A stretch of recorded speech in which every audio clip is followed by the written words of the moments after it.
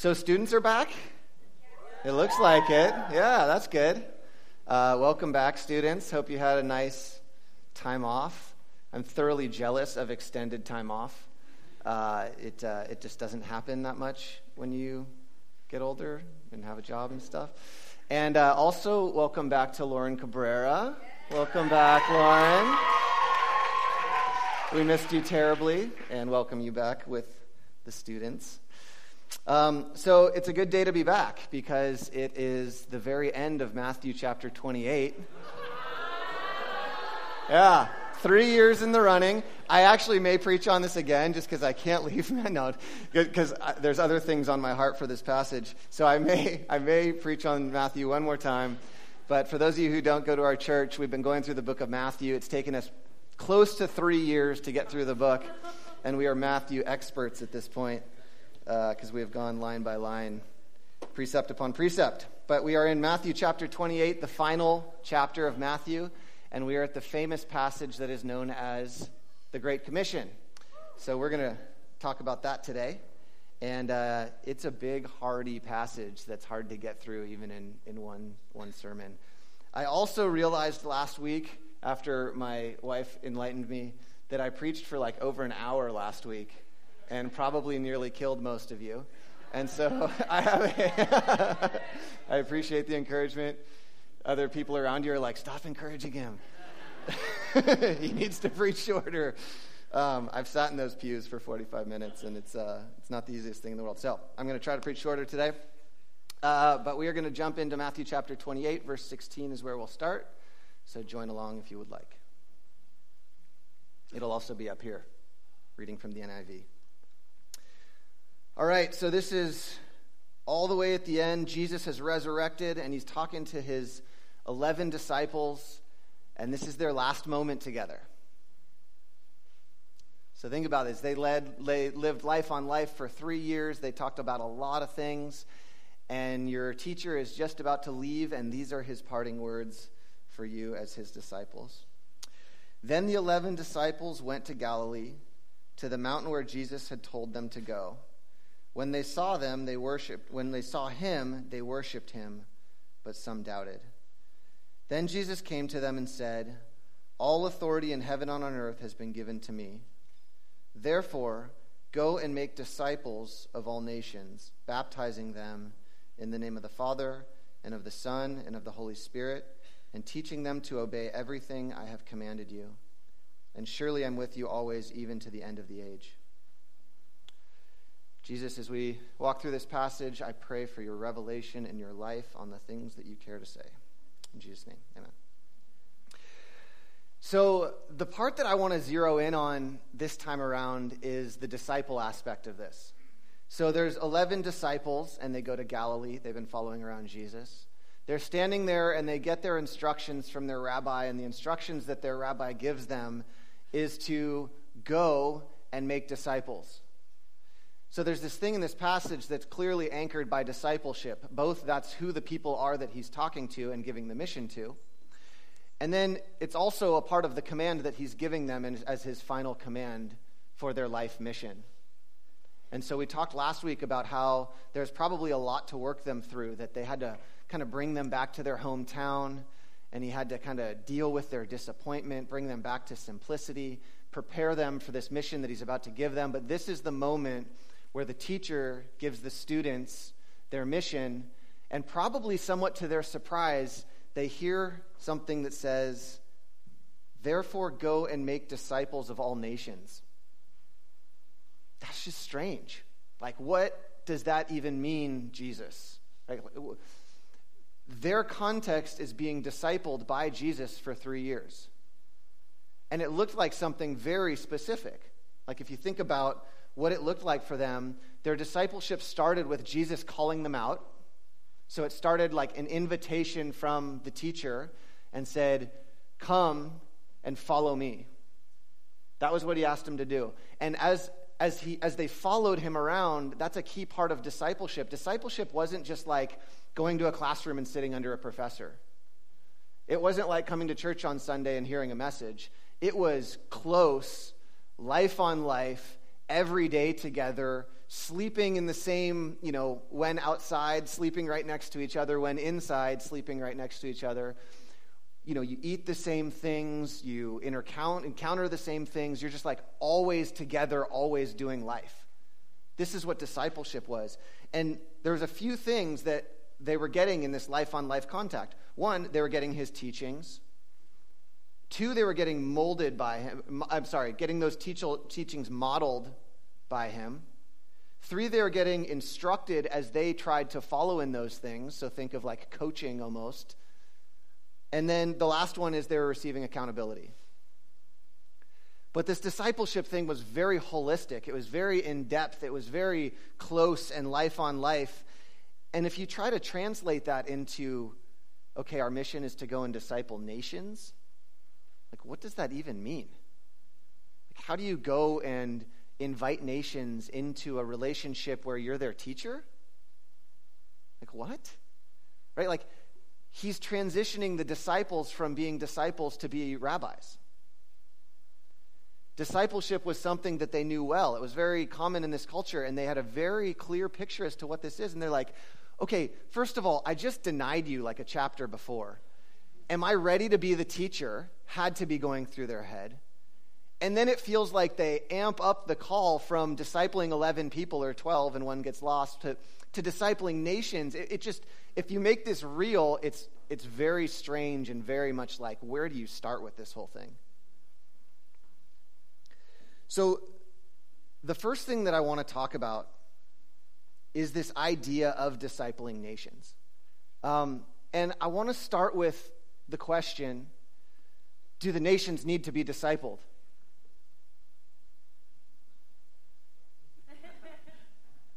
It's kind of an interesting thing because by saying that the disciples need to go and be their teachers, by extension, he's saying that, hey, disciples, the nations have something to learn from you.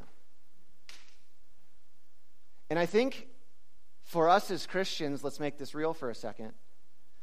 One of the visions for our life, or the realities of today, should be that we could be called out by Jesus to be able to be a discipler of nations, to be somebody who could be a teacher of nations. That's a pretty crazy thing. And I'll tell you why it feels especially like a crazy thing to me is because usually when I talk about the ills that are going on in the world, and I'm about to talk about some of that, I usually start with the church. And I'm usually like, man, if we're going to talk about stuff in the world, man, our house better be in order. And I believe in that, and I talk about that all the time. It feels a little bit difficult for me as a disciple of Jesus for him to say, okay, all right, now you're the teacher of the world, like go be the teacher. Immediately I'd be like, man, I don't know about that. Like, can I spend 50 more years getting my house in order? Right? And I feel like the disciples would certainly say the same thing walking into this. Right? And so when I talk about what we're about to talk about, I just want to say that the disciples were in a place where they were probably willing but feeling very ill-equipped. And Jesus comes to them and gives them this crazy call. And I'd be like, man, why are you choosing me? Like, isn't there somebody better? And I think if there was somebody better, Jesus probably would have chosen them. Like in the Old Testament, when Jesus chooses Saul to be king of Israel, and it doesn't end that well, it says that God picked like the best person for the job. That's why he didn't want them to have a king, right? He looked through all of Israel and he said, well, it's kind of a shortage here, but I guess I'll pick the tall guy. But he was probably the best of the group. And I remember this one time, I felt like God was telling me to go preach on Sproul. And I was really resistant. And I felt like God was saying, like, if not you, who? Like, who else is going to go? And so I think for us as a church, I think recognizing that we probably feel exactly the way the disciples did. But I think there's two pieces of it. One, let's not wait for perfection. But two, let's have this be a vision for our life, that he's called us to disciple nations. And if he's called us to disciple nations, there's got to be a thing in us that's like, okay, that's a really big call. Like, I need to be in some serious training. Like, I need to be on the court addressing life as if my call is to be a teacher of the nations. And when you have that kind of starting point, it changes the way you do life. You don't just go through life cavalier thinking that you can just kind of do it like everything else, around. There's a training and equipping, and it's like, man, if this is the call of my life, then I better figure some stuff out. And so we're going to talk about that at the end. But the second thing that I wanted to call out is Jesus' heart in calling them to disciple nations. In Matthew chapter 22, he looks at Jerusalem and he says, "Jerusalem, Jerusalem, you who killed the prophets and stoned those who sent you, how often have I longed to gather your children together as a hen gathers her chicks under the wing, but you are not willing. How often have I longed to gather your children together as a hen gathers." It's so nurturing and it's so parental, right? It feels like Jesus is taking a place of a parent over Jerusalem and just saying, man, like, I long to be your teacher. He's looking at Jerusalem and saying, like, you kill your prophets, you turn away from God, your teaching is a mess, the religious leaders that you have are blind guides. Like, it's kind of a mess. And Jesus looks down on this and says, man, I just long to be your shepherd. I long that you would receive my nurture. I long that you would allow me to be your teacher and to walk you into the path of life. But you won't let me. And so what we need to see is 5 chapters later when he's giving the Great Commission, this is the heart of the Great Commission. The heart of the Great Commission is Jesus looks out on a world that so desperately needs a Savior and needs to be taught. And he looks at the 11 people and he says, okay, you're the best equipped. I've spent 3 years with you. You're going out. You're going to disciple nations. Here you go. That's what's going on here if we break it down. And what I'd propose to you is the desperate need that he saw when he looked over Jerusalem is the same desperate need that he looks now when he looks over our world. God's heart breaks when he looks over our world in a similar way that it did when he looked over Jerusalem. There's nothing new in that. And the thing that we need to recognize is that our world is a mess because of sin. There is one reason why our world is a mess right now, and it's because of sin. Sin is the idea of turning away from God and going your own path and choosing a path that's different than God's. And if we look through all of human history, the world has always been a mess because of this one thing. Turning away from God, saying, I don't need you, Creator. I'm going to try to figure it out myself. I'm going to try to walk my own path. I'm going to try to lean on my own understanding and do things my own way. And the world is a mess because billions of people have chosen to do that over and over and over again, including you and including me. The crazy thing is, we have this Bible app thing going as a church, and we're reading through the book of Genesis. The world becoming a mess because of sin happened really, really fast. It's not like we did great for 16 generations and then someone screwed up. I am struck reading through the book of Genesis as to the narrative that happens here. Adam and Eve, perfection in the garden, walking with God in the cool of the day. And they choose wrong. They turn away from him. They lean on their own understanding, and sin enters the world. And then they learn their lesson, and it takes 10 generations. No. Cain and Abel happened right after that. They're direct descendants. Like their offspring has murder in the first generation.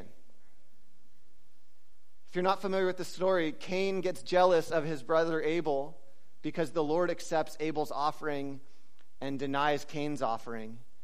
And he says to Cain, why are you angry? Why is your face downcast? If you had done what is right, look, would I not have accepted it? But if you don't do what's right, sin is crouching at your door. Its desire is to have you, but you must rule over it, Cain. Please, Cain, rule over your sin.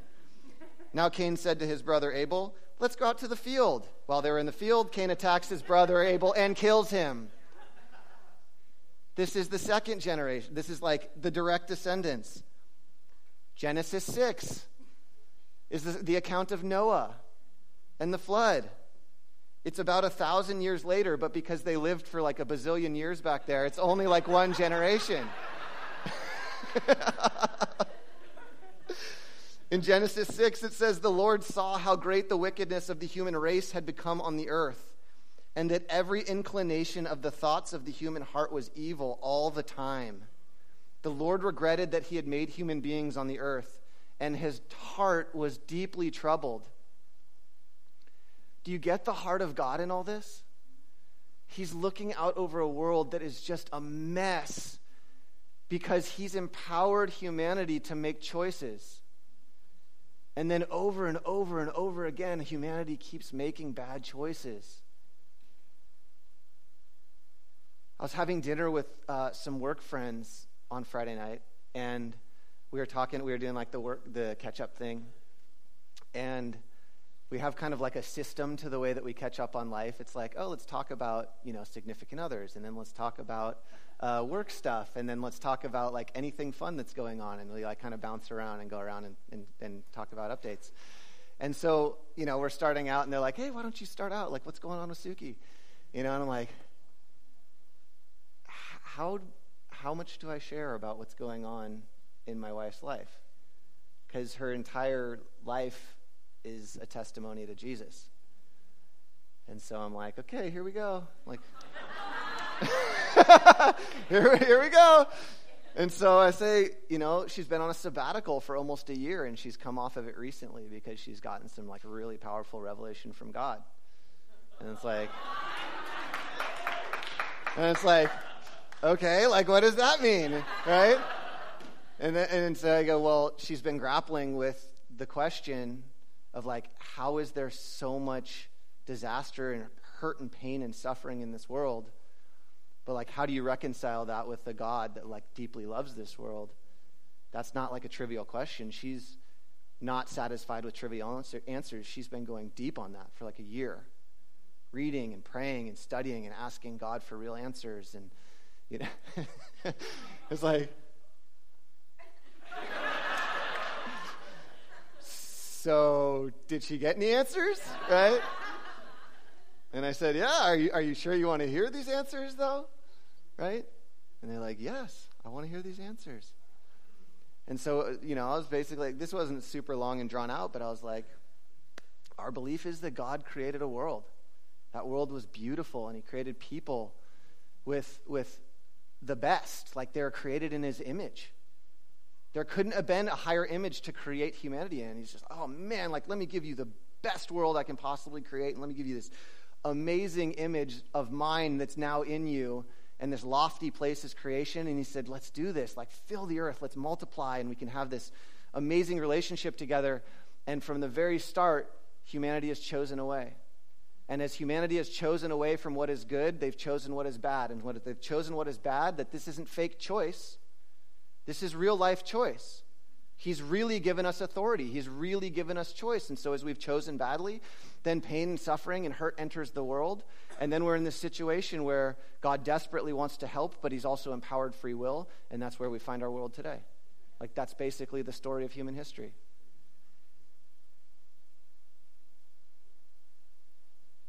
And I think that's what we see in Genesis. That's what we see when Jesus is crying over Jerusalem. And that's what we see when we look out on our world today. Just a few things. I mean, I think we live this all the time, but there's just crazy stuff that's so front and center in our world everywhere today.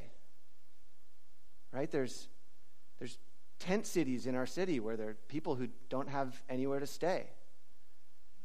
There's people with feeling purposeless, disconnected from their meaning, not knowing that they're created in the image of God, and having depression grip their life. like grip their life.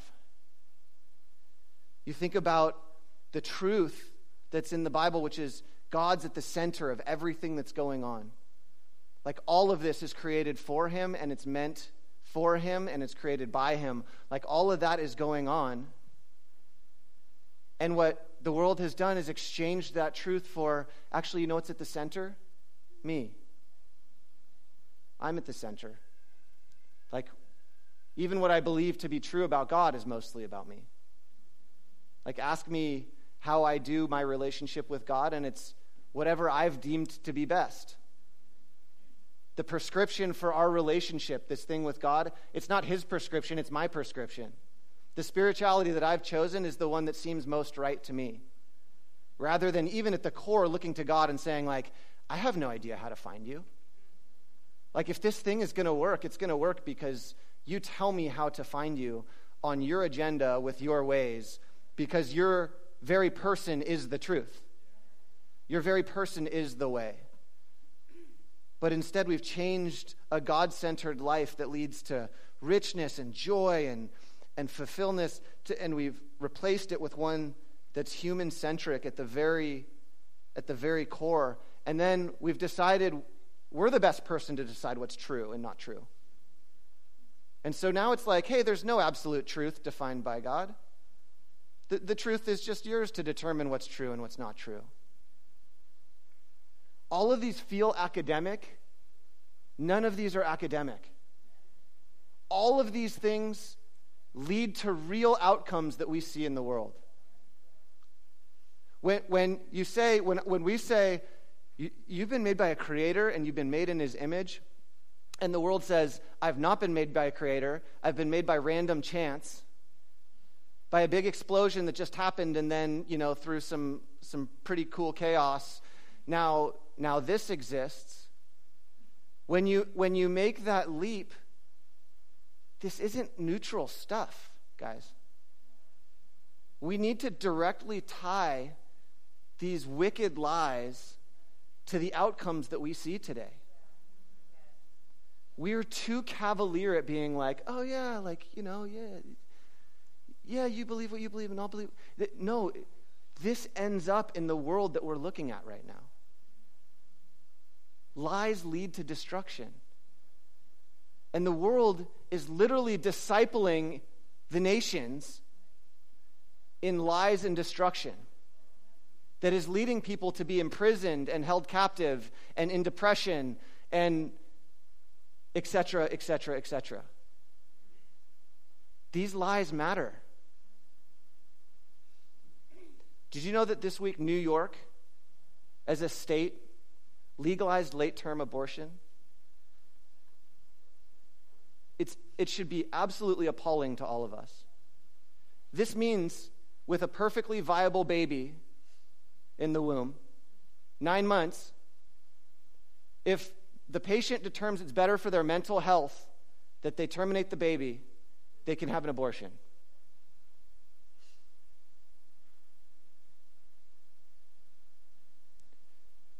These are the fruits of lies that say that you come from random chaos and that you're not made in the image of God. When you're just, another banana slug or something else, then it doesn't matter when you're terminating life. But if you're created in the image of God, this is utterly appalling. And the reason why I'm saying this is not for like a big bummer trip. I'm saying the nations need us. Like we need to be discipled by mature people that know the truth. The Bible says that the fear of the Lord is the beginning of wisdom. The fear of the Lord is the beginning of wisdom. This means that when any topic for you gets really confusing, you know where the beginning of wisdom for that topic starts? It's the fear of the Lord. So you come to a place and you're like, wow, I can't mentally get myself out of this loop. And you go, I know where the starting point to the beginning of wisdom that will end with truth is. I'm going to walk back here and I'm going to start with the fear of the Lord. He is the center of everything. I only matter to the extent that he says I matter. Thank God he says I matter a lot and died on the cross. Right? Like, he is the only one who knows truth. You know, in the Bible, it talks about the version of the world's wisdom.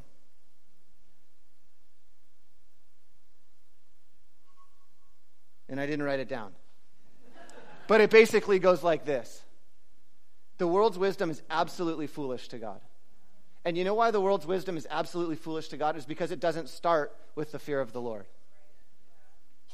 It doesn't start with a posture of reverence that's like, God, without you as my starting point, my middle point, and my end point, I have nothing.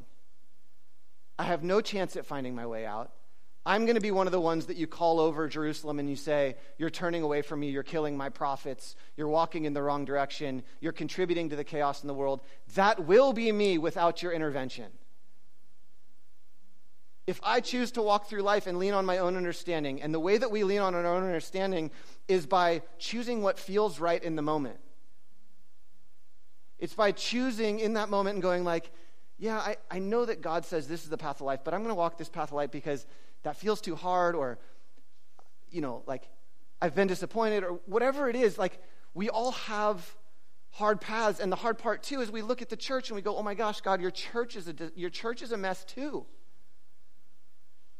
Like, so many of us have been to churches that haven't done that well and been hurt by our best Christian friends, and I mean, that's part of the story of this church.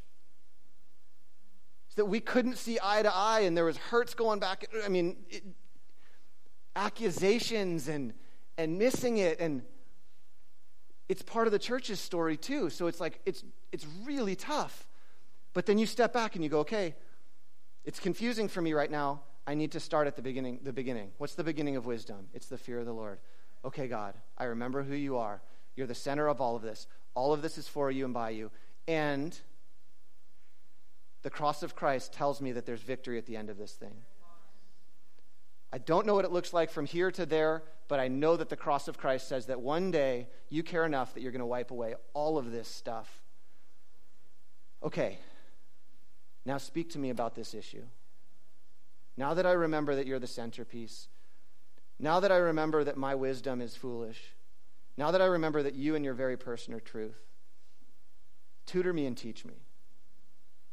And you start from this place of humility, not accusation towards God. You start from this place of humility where you're like, I desperately need you. And guys, this is just an I need you to like do life. I'm not even talking about where we started from, which is discipling nations. This feels like just doing life together.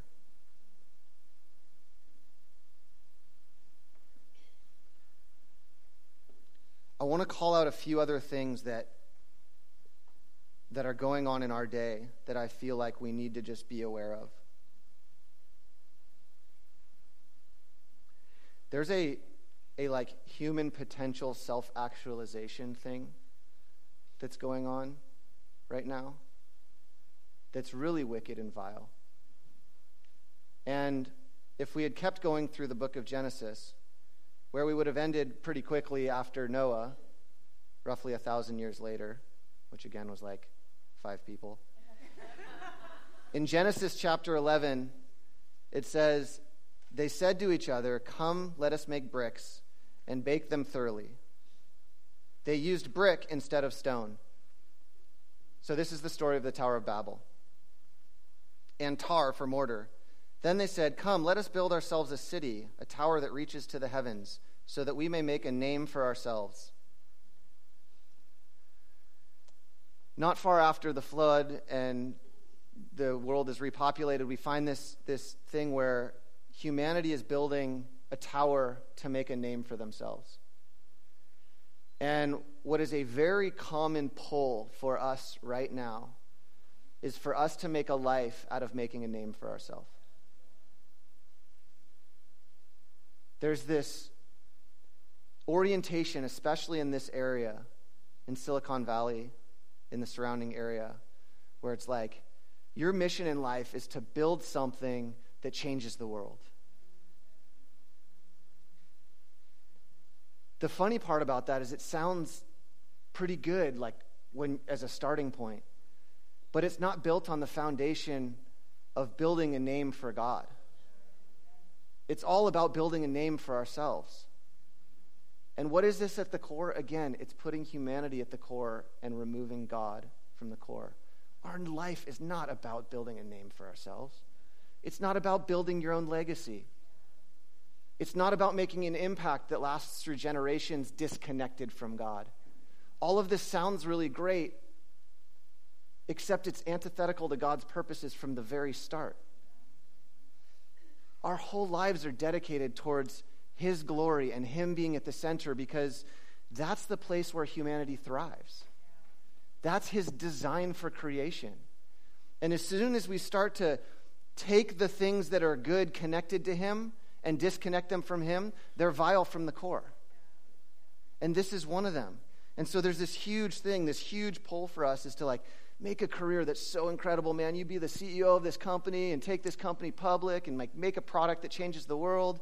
And it's never been easier because of software and the interconnectedness of the world. The connectedness of the world feels so much like the Tower of Babel. And there's this crazy part in the middle of the story about the Tower of Babel where it says, let's make it with bricks. Let's not make it with stone. What's the difference between bricks and stone?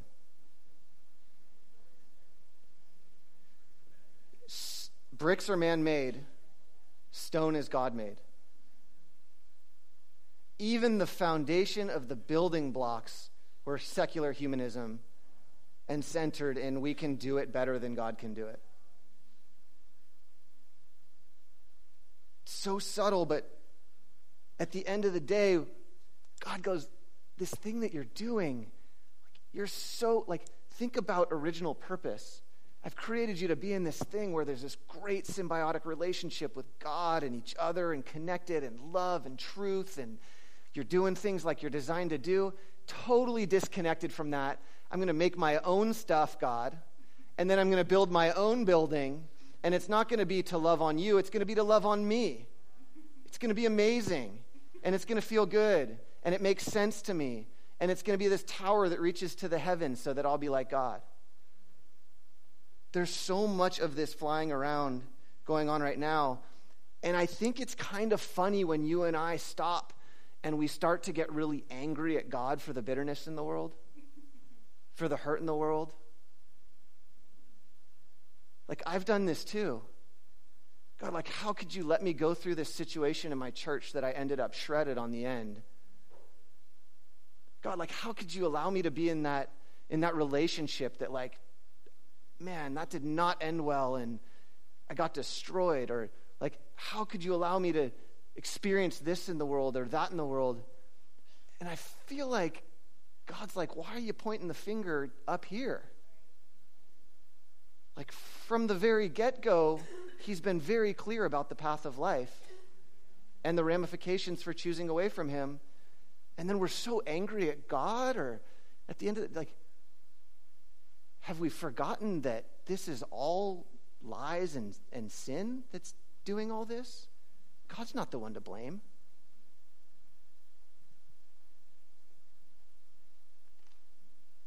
I'm going to do one other one, just because we're having so much fun with these happy topics.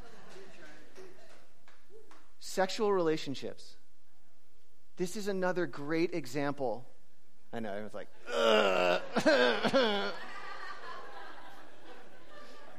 Sexual relationships.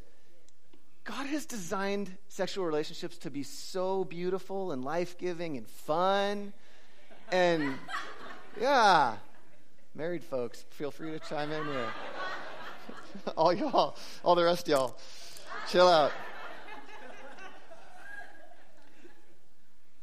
God has designed sex because what He intended was for one man and one woman to come together, to connect sexually, and through the sexual act be fused together, where the two who were once one in Adam, and then the woman was taken out of his side and they became two, come back to one. And sex is the mechanism that God has chosen to fuse you together as one again. So that's the intention. That's God's idea. It leads to unity. It leads to oneness. It leads to intimacy. It leads to feeling like you want to stay connected. Okay. Now take that and apply it to this other situation that we have in our culture now, where there's such thing as casual sex. This one over here, it's a lot of things that are awesome. Casual is not one of them. There is nothing casual about this, actually. It's the farthest thing from casual that there is. This one over here, like, think about this. Like, you go have sexual relationship with somebody, and then it's a one-night thing, and you move on. And the thing that was supposed to stick you together to that person, it works. And it rips a little piece of you, and it's left with that person, and vice versa. And then you go and you do it again, and it rips, and there's a little bit more of you left on that person, and vice versa, because this is the way that God designed it to be. And it keeps happening over and over again, and then people wonder why their heart is shredded at the end of the day, and that everybody's looking for love and connection, and nobody can find it, and our divorce rate is 75%.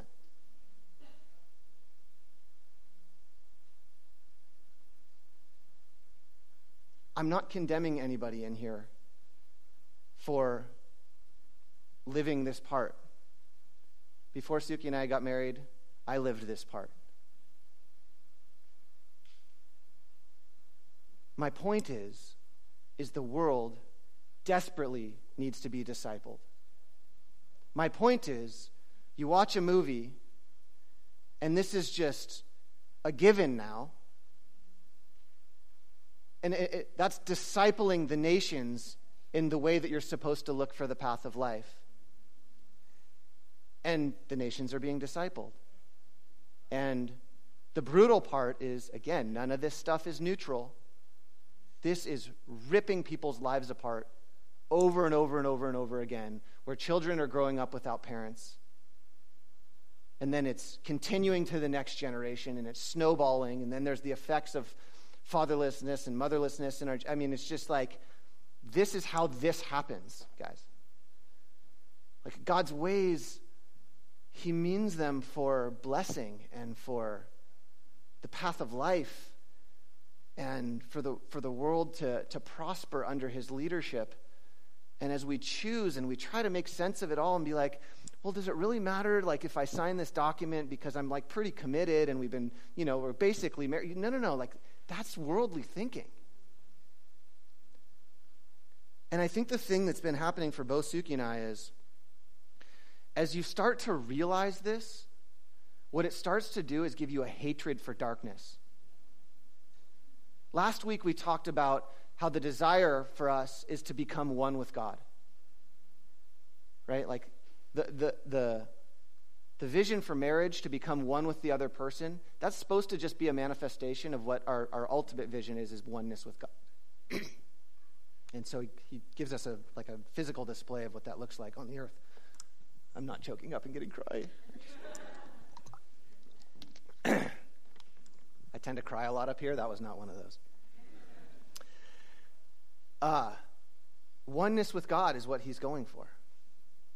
It's this thing where we hate what he hates because we see the destruction that it causes, and we love the things that he loves because we see what happens when truth is launched into the world and submitted under to his rulership.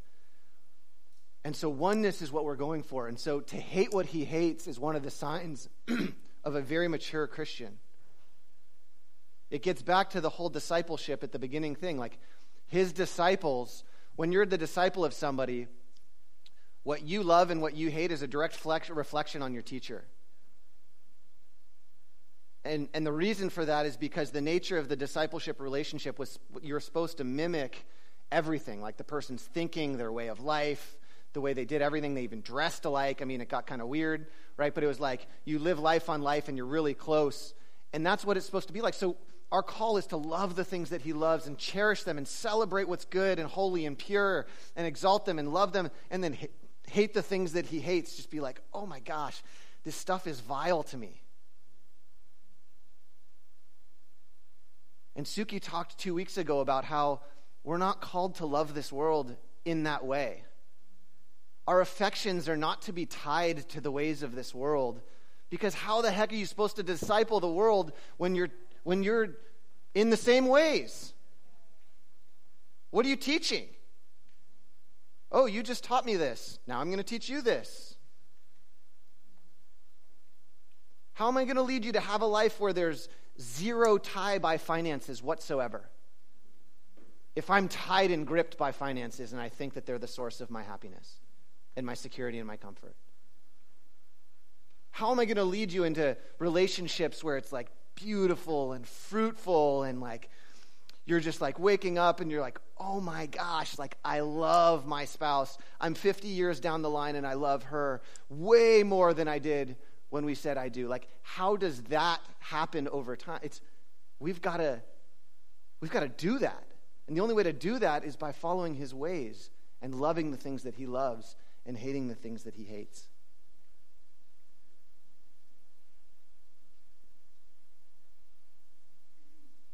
I feel like God is looking for a people that want to be teachers of the world.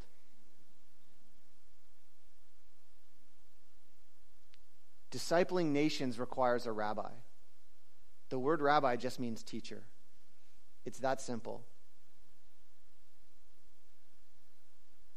The discipleship, the teacher side of things that Jesus modeled was kind of like that of a parent. When you think about a parent, super selfless, right? Like one of the things that characterize a great parent is that they're oriented around their children. They take responsibility over their children. They say, whether my child turns out well or they don't, that's on me. I'm going to keep them close to me. I'm going to pray for them. I'm going to love them. I'm going to take their well-being as my responsibility. And I feel like God is just looking for people like, who's going to step up and be the type of person that can take responsibility on in my house and in this world to disciple nations? Who's going to be selfless? Who's going to be responsible? Who's going to be the one that's committed and stable? It sounds so awesome up here. It's so hard in real life. Who's going to be the one that, like Jesus, they get smacked in the face, they get smacked in the face again, they forgive. They get spit on, they forgive. They get crucified on a cross, and while that's happening, they look down and say, Lord, forgive them. They don't know what they're doing. Like, who's going to have the character and the internal fortitude to be able to truly take care of people? We're talking about real people here.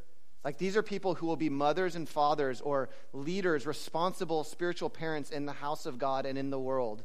That when you go to work, other people around you view you as a source of life, and you're like a shelter of peace for them because you're around and because you're that kind of person, because you've decided to take ownership of people.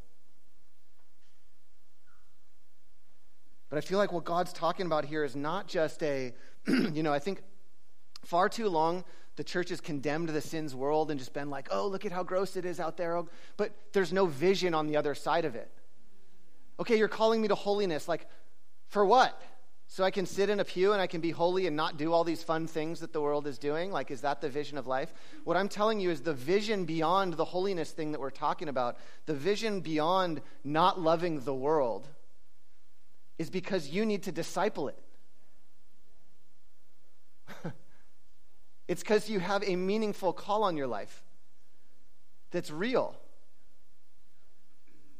So the reason why I talk about all this stuff about like, look at the world's versions of sin or sex and look at God's version is because I want to show you how desperately the world needs to be discipled. And once you see that, you go, oh gosh, like I hate wickedness and darkness. God's light is so beautiful. Like, God, make me the type of person that can be your light in the world. Make me the type of person that can really, truly carry responsibility in your kingdom. It's hard to carry responsibility. Like we all have seen like the early parent thing, right? It's like the parents with the 1-year-old and they're like blurry-eyed and like, their clothes are all a mess because they've been barfed on and like, probably like mismatched because they got got up in the dark, trying not to wake up the baby. It's like, oh my gosh, don't do anything. It's like responsibility is not easy. Responsibility is tough.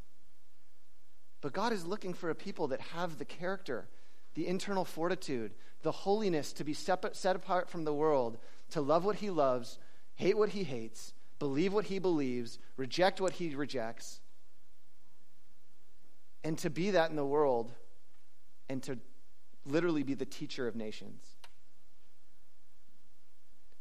That's the purpose behind it. It's not so you and I can kumbaya, although that's awesome. I love a good kumbaya session. That's not the end. And so I think next time we talk, we'll talk a little bit about more of like the discipling nations. What can that look like as we go out? But the starting point is right here.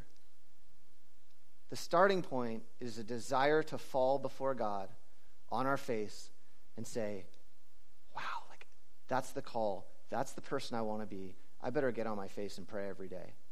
I better be tightly knit into community around people that are doing the same thing. I better be committed to figuring out what this Bible says and getting it in me, not just in my brain, but in my veins, like pumping through my very being, that I just naturally think the way that he thinks. That's why all this stuff matters. So that we can love him, that we can honor him, and we can dedicate our lives to him, the one who's worthy of all glory and honor, the one who all of this is about, that we get to be the ones to exalt him to the place that he deserves and lead other people into that exaltation.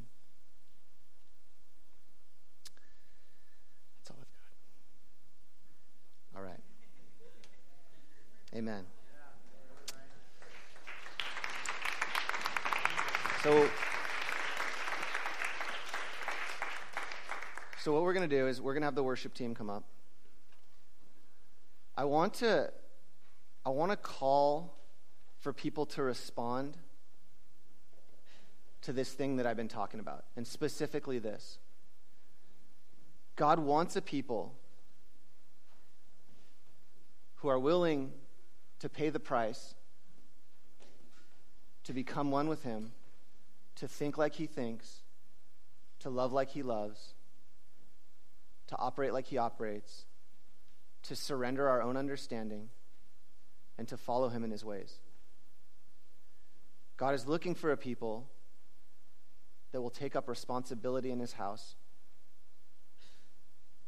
to fight for this vision of being able to be somebody who can be trusted, who has amazing character, and is able to represent him accurately in the world. What I'd like to do is this is discipleship, by the way.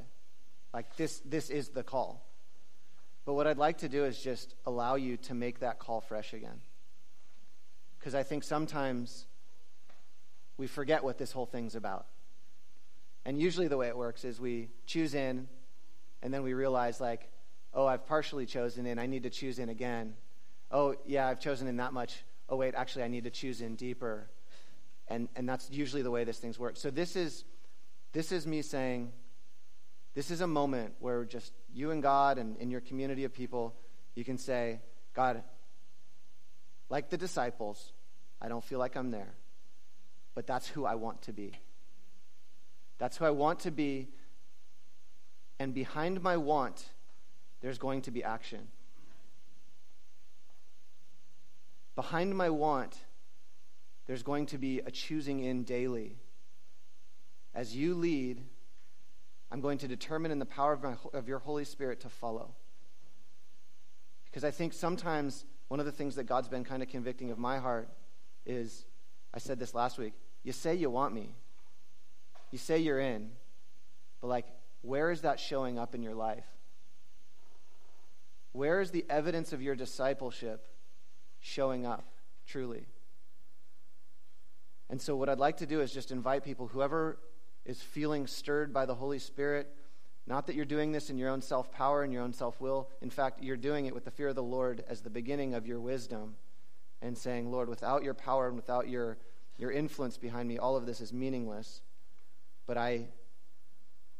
based on what was just said, I step back into my place as a disciple and the desire to be somebody who can carry responsibility and to disciple nations. So what I want to do is that's what you can do personally in worship with the Lord. Do business with him, talk to him. He's closer than the air you breathe. If you want to come up and get prayer, there's going to be some prayer ministers. But we're going to worship the Lord. And that's the business that I'd encourage you to do if you were stirred by the things that were talked about today.